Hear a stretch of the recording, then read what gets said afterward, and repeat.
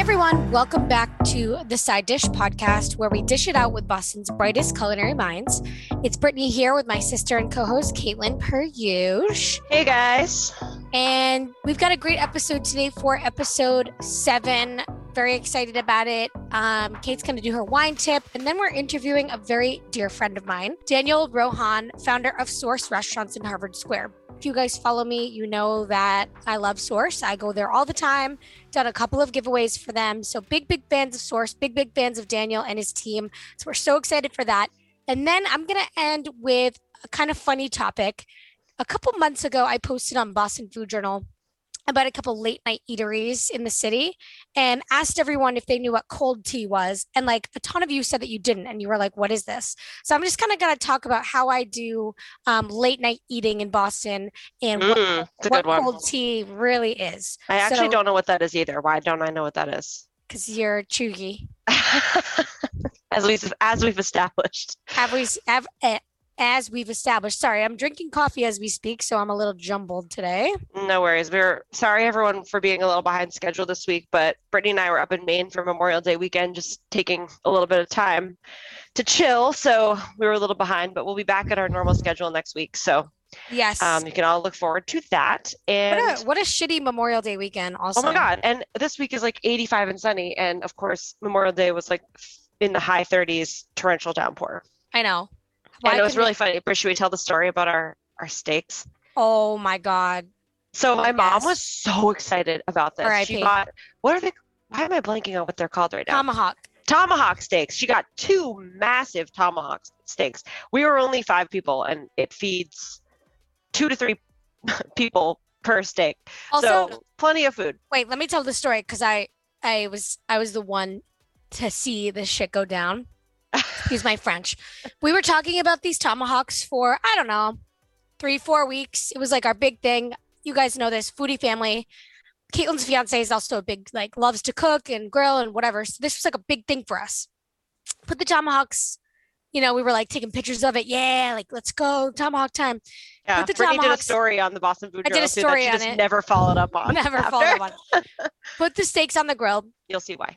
We're all inside. And then James goes out to check on the steaks, and we notice that there's like flames coming out the back, and he like starts to look a little panicked, and I was like, James, is that normal? He goes, I don't know, it is when I use my whatever grill, but I'm not sure. He goes in, he opens up the lid, and his face is just, it goes white, like he saw like a ghost. And I was like, what? He goes, it's over. I was like, what do you mean? He's like, it's done.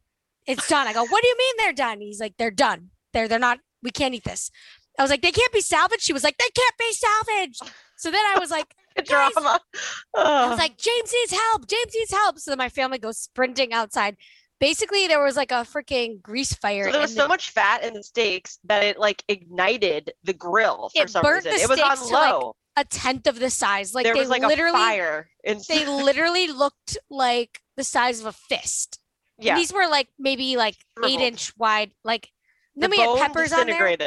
We had peppers on there that like turned to dust. It was insane. And now it's kind of funny, but at the time my mom was like, I'm really sad. Like, yeah, we were sad. So then I made a meme with James's face and my dad's face and was like, I don't always burn the house down, but when I do, it's from a tomahawk steak. Yeah, that kind of got ruined. We blamed the weather though, because like if it had been nice out, we all would have been out there chilling, having a drink, like watching the grill, and we would have like, noticed if the grill was nearly going to ignite into flames, which thank God it didn't. Thank God. But that's what we blamed it on. But luckily Mom had other steaks in the freezer, so we quickly shout out to Pineland Farms, because we had a lot of nice Pineland Farms meat in the fridge. Thank you, Pineland Farms. So we made that, and it was saved. We saved our steak. We saved Memorial Day. It's funny. All right, anyway, Kate, what are we sipping on this week? Today, I'm going to feature an easy drinking red wine today called Etna Rosso. This one is a 2016, the one that I had.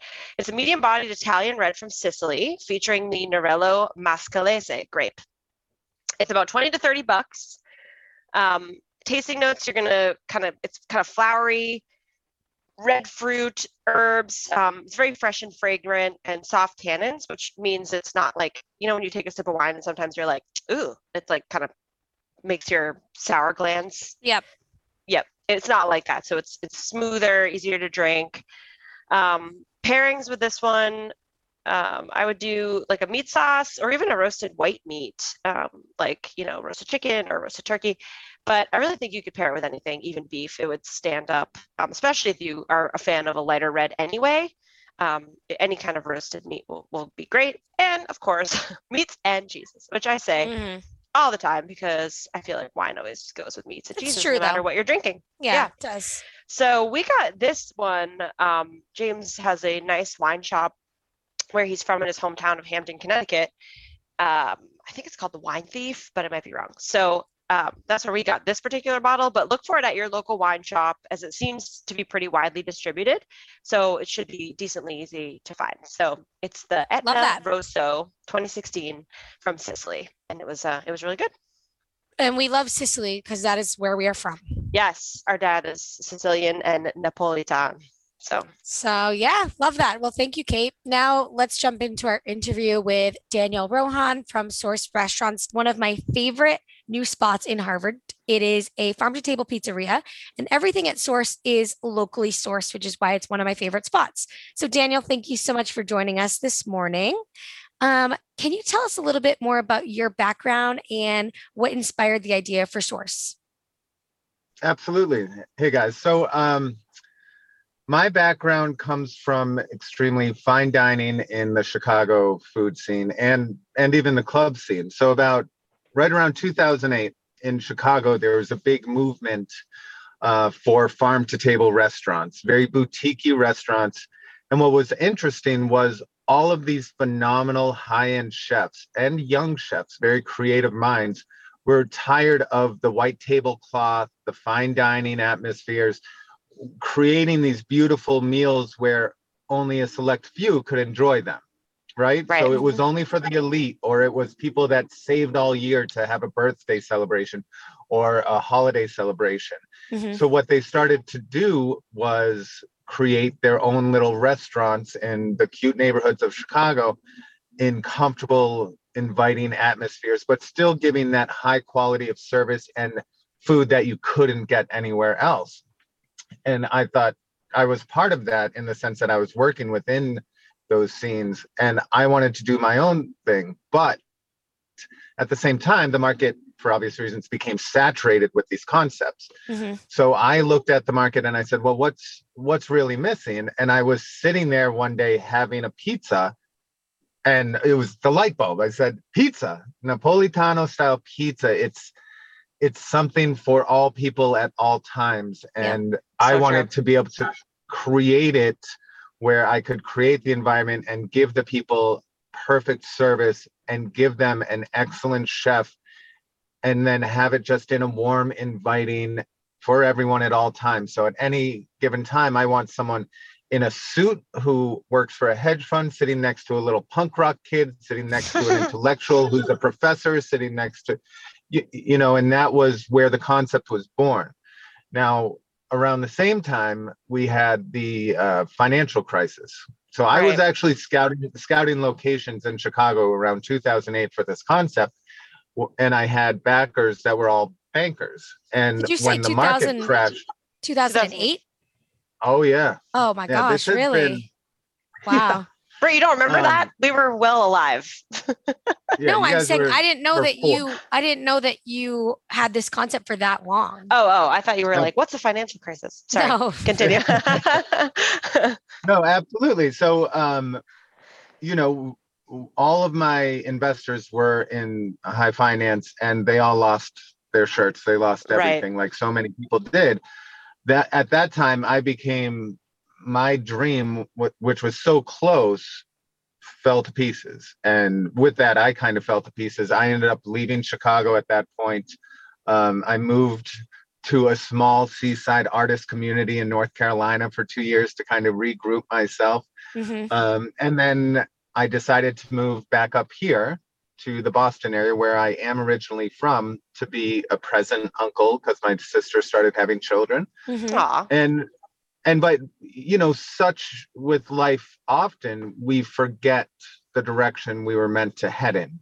We forget because We have to work. We have to pay the bills. We get caught up in relationships. We forget our source. We forget who we are. And that's exactly what happened. And it happens to all of us. We get in a routine. So I had forgotten about my concept. And then about 5 years ago, I was moving apartments, like so many of us do in the city. And I was going through some old files and I found my old business plan and everything was there. Wow. And, it was one of those moments, because just like when you move apartments, it's like the changing of the seasons, a piece of you goes away, but a brand new piece comes out, and it's a new beginning. And I sat there and kind of teared up and I said, here you are, Dan. Like, you've been in this box for all these years. I forgot about you. And so very, very quietly, I started to make the moves necessary to open up Source in Harvard Square. And that's what I've been working on for the past 5 years. I wanted to create an environment where I have one of the best chefs in the country creating some of the best food for all people at all times. I love that. I love that you finally did it, and you never, like, you might have forgotten about it. And that's like actually interesting with the name Source, because like you said, it was your personal source is like who you are. That's cool. It has like a double meaning. I love that. Well, yeah. And the name Source not only stems from where we are, sourcing local, but it's source is what drives us. Source is and I say it, I have it written in oddly enough, my employee handbook. Source is the beat that belongs to all of us. It's the pulse. Yeah. So, I love that. So that's what I wanted. And I wanted it to be almost that meaning. I wanted it to be sourcing local. I wanted it to make people aware of what are we fueling ourselves? What are we putting into us? What is our source? So there you go. A little more background on the name. I love that. Yeah. And that's awesome. And obviously sourcing locally is a very sustainable model, as is finding your source for yourself. But is there any other ways that you incorporate sustainability into your restaurant, or is it just kind of the local source aspect? Is that like a big passion of yours, the environment, or? Well, absolutely. So I've been saying this for years, and I was, shut down a lot with my previous jobs because they just weren't into it as much as I was. But the reality of the situation with dining globally and dining in America, some people view it as a trend where, you're sourcing local, you're sustainable, your traceability, all of that, eating organic, eating fresh. Some people view it as a trend, but that number is dwindling, because the reality is that all of the folks who are into the organic movement, you can see with Whole Foods. I mean, Amazon bought Whole Foods. Amazon understands where the direction is going. Yep. It's going to become the reality, because all of this generation is going to start having children, right? And once they have children, they're going to pass on this lifestyle to their children, and so on and so forth. So it was always important to me, and it was always, I view the earth just like I view humans. Like we all have our place, and we all deserve to be here. Yeah. And we should only take what we truly need.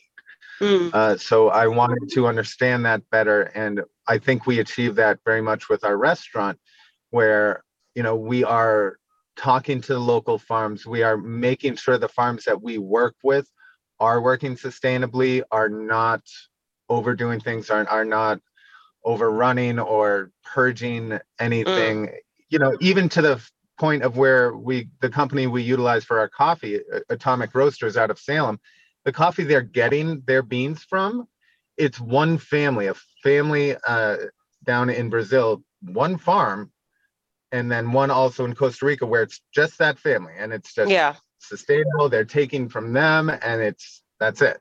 That's awesome. Instead of these mass kind big of harvests companies and all of this, and we're cutting into the rainforest, we're doing this, and you're supporting families and local business, small business. Exactly. And that's truly what it should be all about. Definitely. I think that's great that you're doing that. And jumping back into the food, you mentioned this yesterday when I saw you. Your chef has a French background, right? So how does he incorporate that how do these Italian recipes come about? Because your pizza is like Italian style. So what's the inspiration behind the dishes in the menu at Source? Well, yeah, no. So I am so blessed and grateful for my chef. His first true culinary training, where he got kind of put through everything, was in France, where he worked for a 3-star Michelin restaurant outside of Lyon, France. And you can see it in the sense that of how he runs his kitchen and once again, going back to sustainable, I mean, especially Europe's been trying to do sustainable forever. Right. I mean, they have been doing it because they legitimately have the farms and the farmers markets every day that they go to. Yeah. But his recipes, the French, whether it's their wine or their food or their fashion, they are very precise and very detailed in everything they do. And they are very well-rounded with it. People always say that French wines are perfectly balanced and very well-rounded, and that's the same with their cuisine and their training and their culture. So you can see it in his approach to how he runs his kitchen, how he works with the recipes.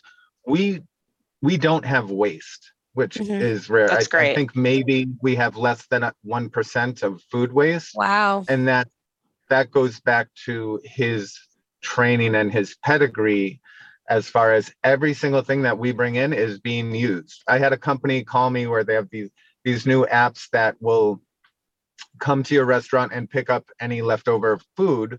Right. So it doesn't, for shelters. Is it Too Good to Go? I can't remember the name, but they pick it up for shelters, and I felt horrible. I said, well, we don't have anything.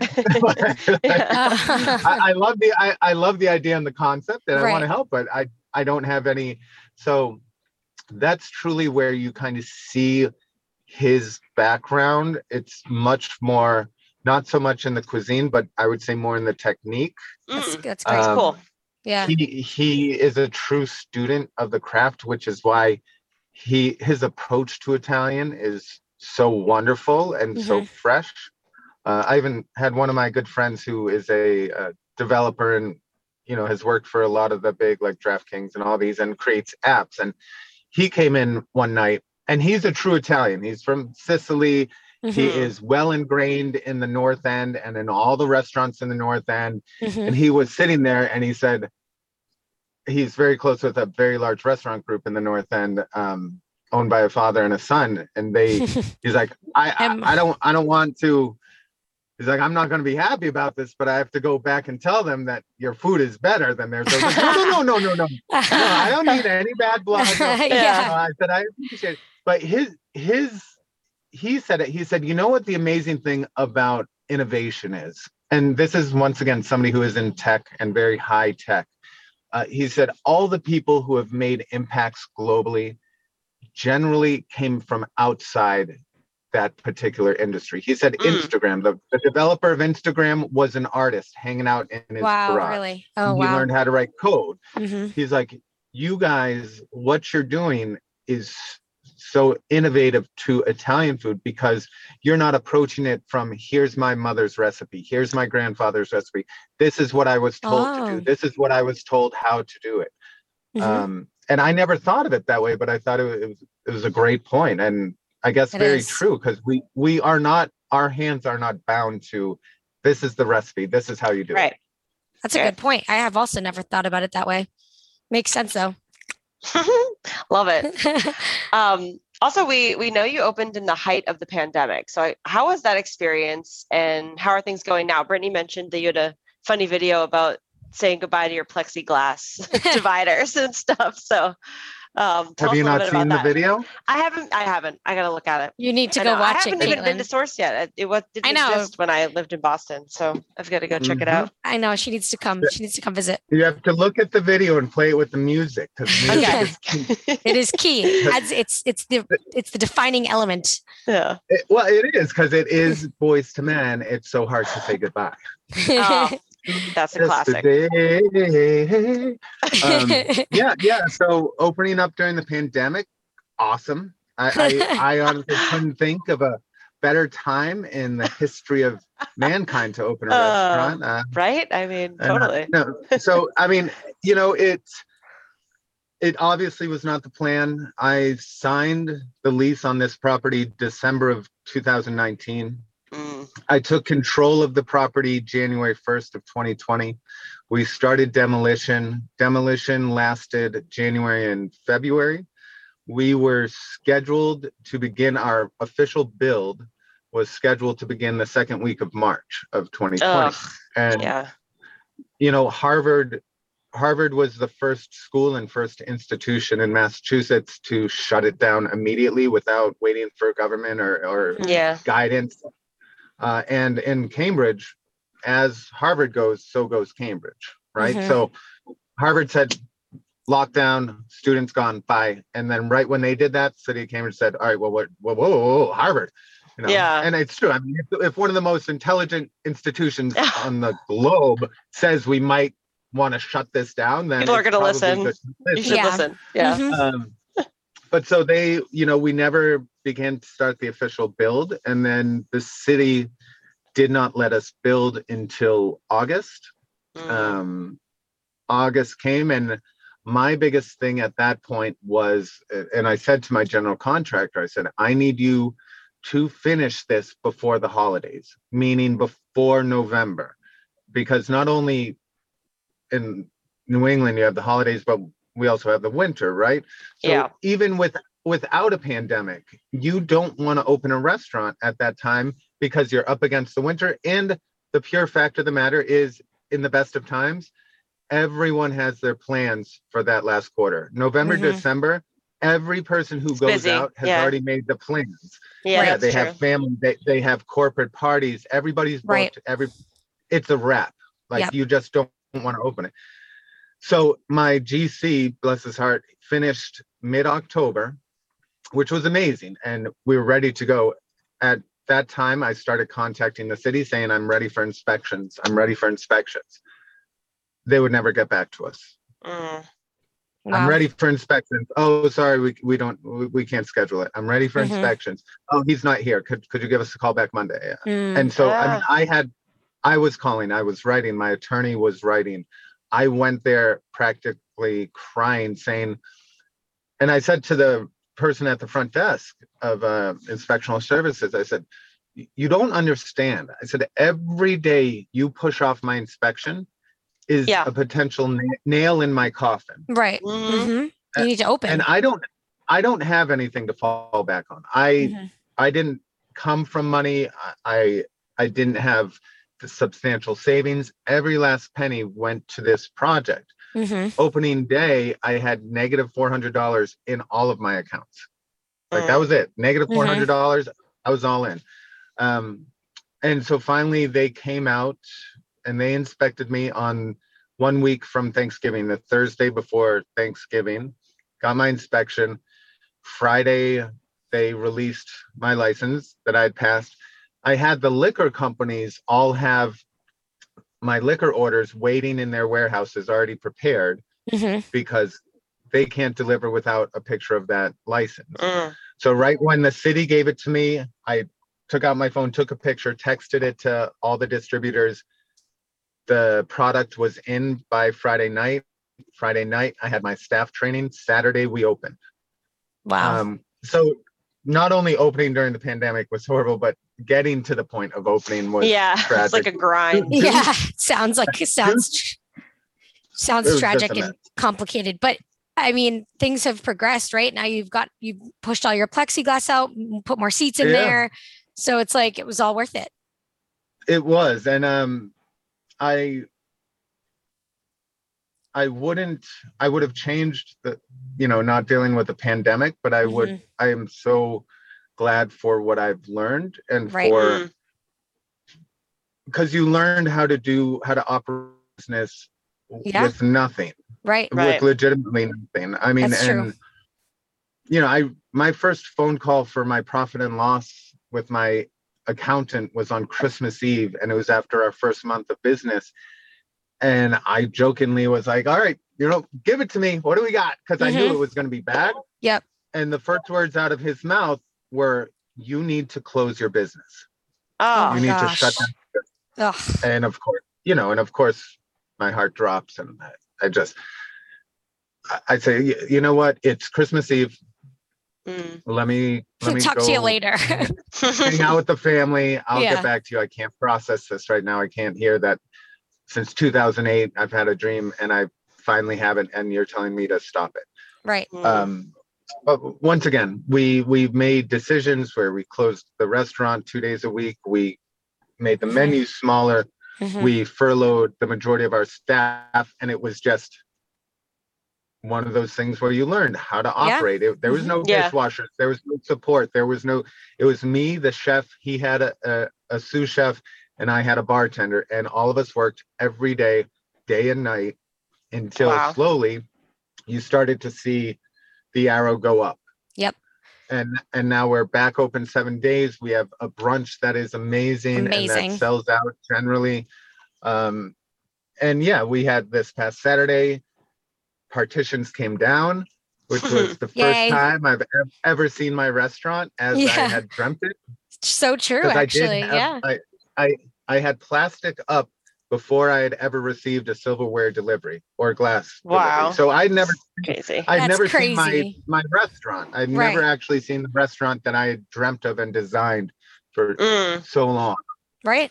So well, we are so happy that everything is back to normal, and now you can see Source for really what it is without having plexiglass and split tables. Question for you: what's your favorite item on the menu? I feel like I know this, but I'm curious to hear what you have to say. Do you know mine?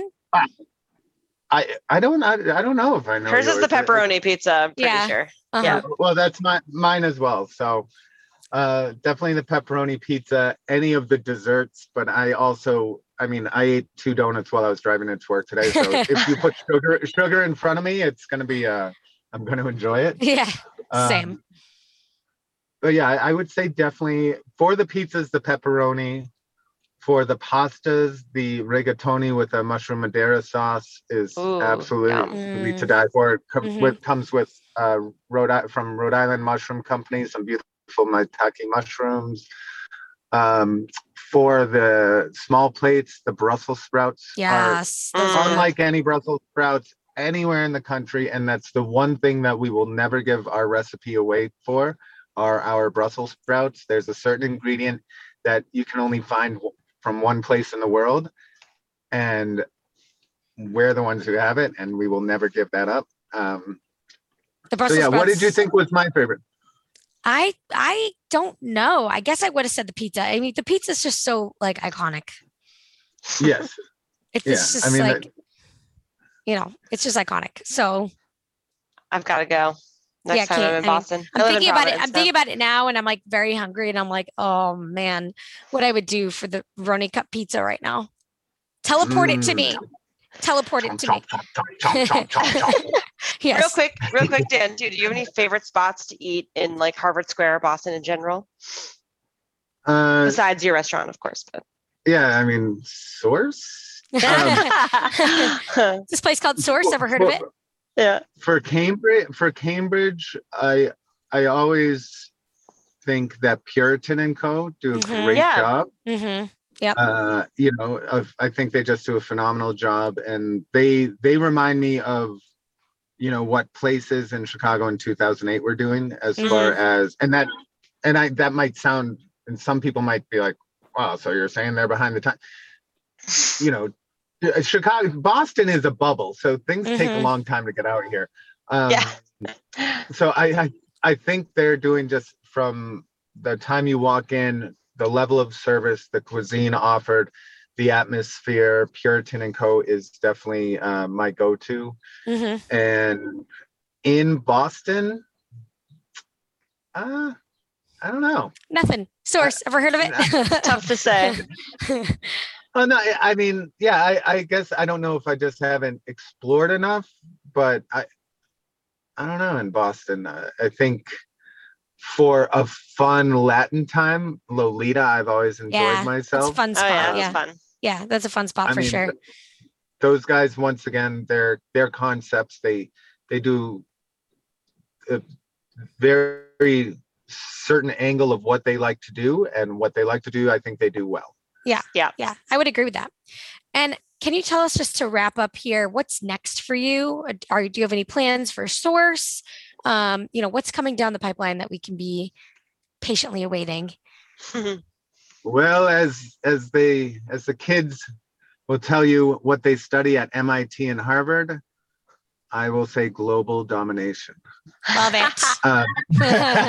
No, Source was a concept that was designed and built for scalability. Mm-hmm. So I would like to have at least 50, minimum of 50 across the country in the next 10 years or so. But it's also, for me, it is the driver and the workhorse for other projects that I want to do. Source is a wonderful concept because it has that scalability, and you can drop it anywhere, almost anywhere, and be successful. So with that, and that makes it's risky because it's a restaurant. At the end of the day, it's risky, right. but not as risky as when I want to do my French concept. I want to do a Spanish concept. Yeah. I want to do just kind of a very elevated American concept. I want to do a molecular gastronomy concept. Like those, cool. I need Source. I need Source to be successful to fund those very high risk concepts. Right. Gotcha. So, that's exciting.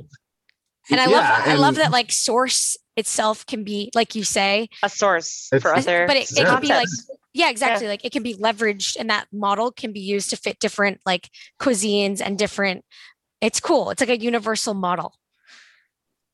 Oh, and one vegan concept, a high-end vegan concept. I like that. I want to do. I just need to find the area, because that is probably one of the most riskiest. Yeah, that is. But it's taking off. That's super niche. Concept. It is taking off. Well, that's really getting really popular. Yeah. Anything else, Daniel? That's all we had for questions. This was I feel like I knew some of this stuff, but I also learned a lot too today. Learned more things I didn't know. Yeah. No, it's good to see you so early in the day. Starts my day off right. So chipper today.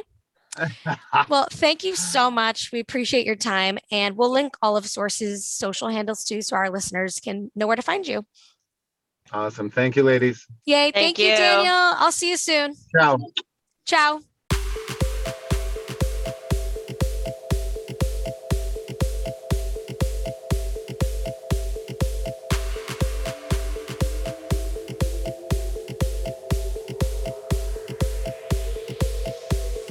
All right, so for today's BFJ tips, I want to talk about late night eats in Boston. Now, I'm going to preface this. Everything I'm talking about here is pre-pandemic. I don't know if these things are still operating in the same way that they were now. I can certainly look into it, but this is pre-pandemic late night eats. So I want to talk about South Street Diner that's located downtown. It is a 24-hour diner.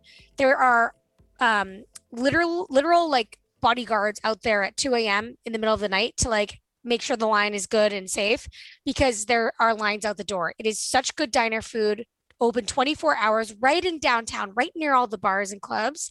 Highly would recommend checking out South Street Diner. Where I always tend to go post late night drinking is Chinatown. So my two go-tos that are open late are Peach Farm, that's open till I think 3 o'clock a.m.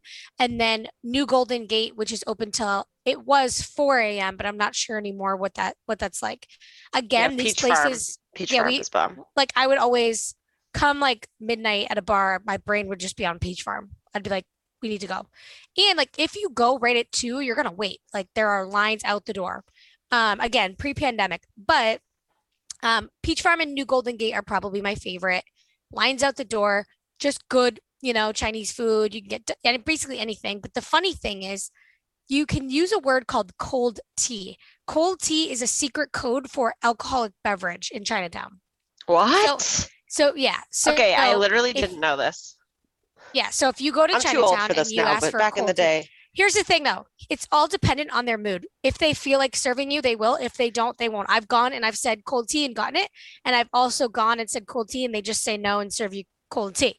So in some places they do it, some they don't. Again, I haven't done it in years, so I don't know if that's still the case. But cold tea basically means alcoholic beverage past, late night hours. So at 3 a.m., 4 a.m., you can get another beverage.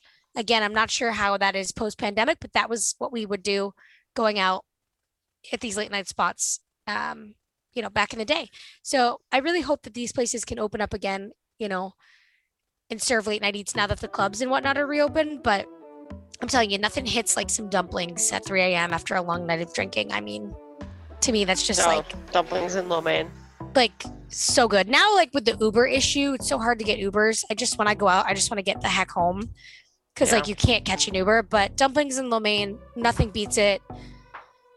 And yeah, those are the 3 spots that I frequent past 2 a.m. So hope you guys check them out. Hope that they open up in full again sometime soon. Well, that concludes episode 7 of Side Dish Podcast. Again, we thank you guys for the little, hanging with us while we were a little bit delayed. We had some scheduling conflicts, like Caitlin said, but we're so excited to be back on schedule next week. Thank you for listening. As always, follow me at Boston Food Journal and follow us at Side Dish Podcast. Enjoy the beautiful weekend. Have a good one, everyone. Bye. Bye. DiCaprio Sisters out. Sisters out.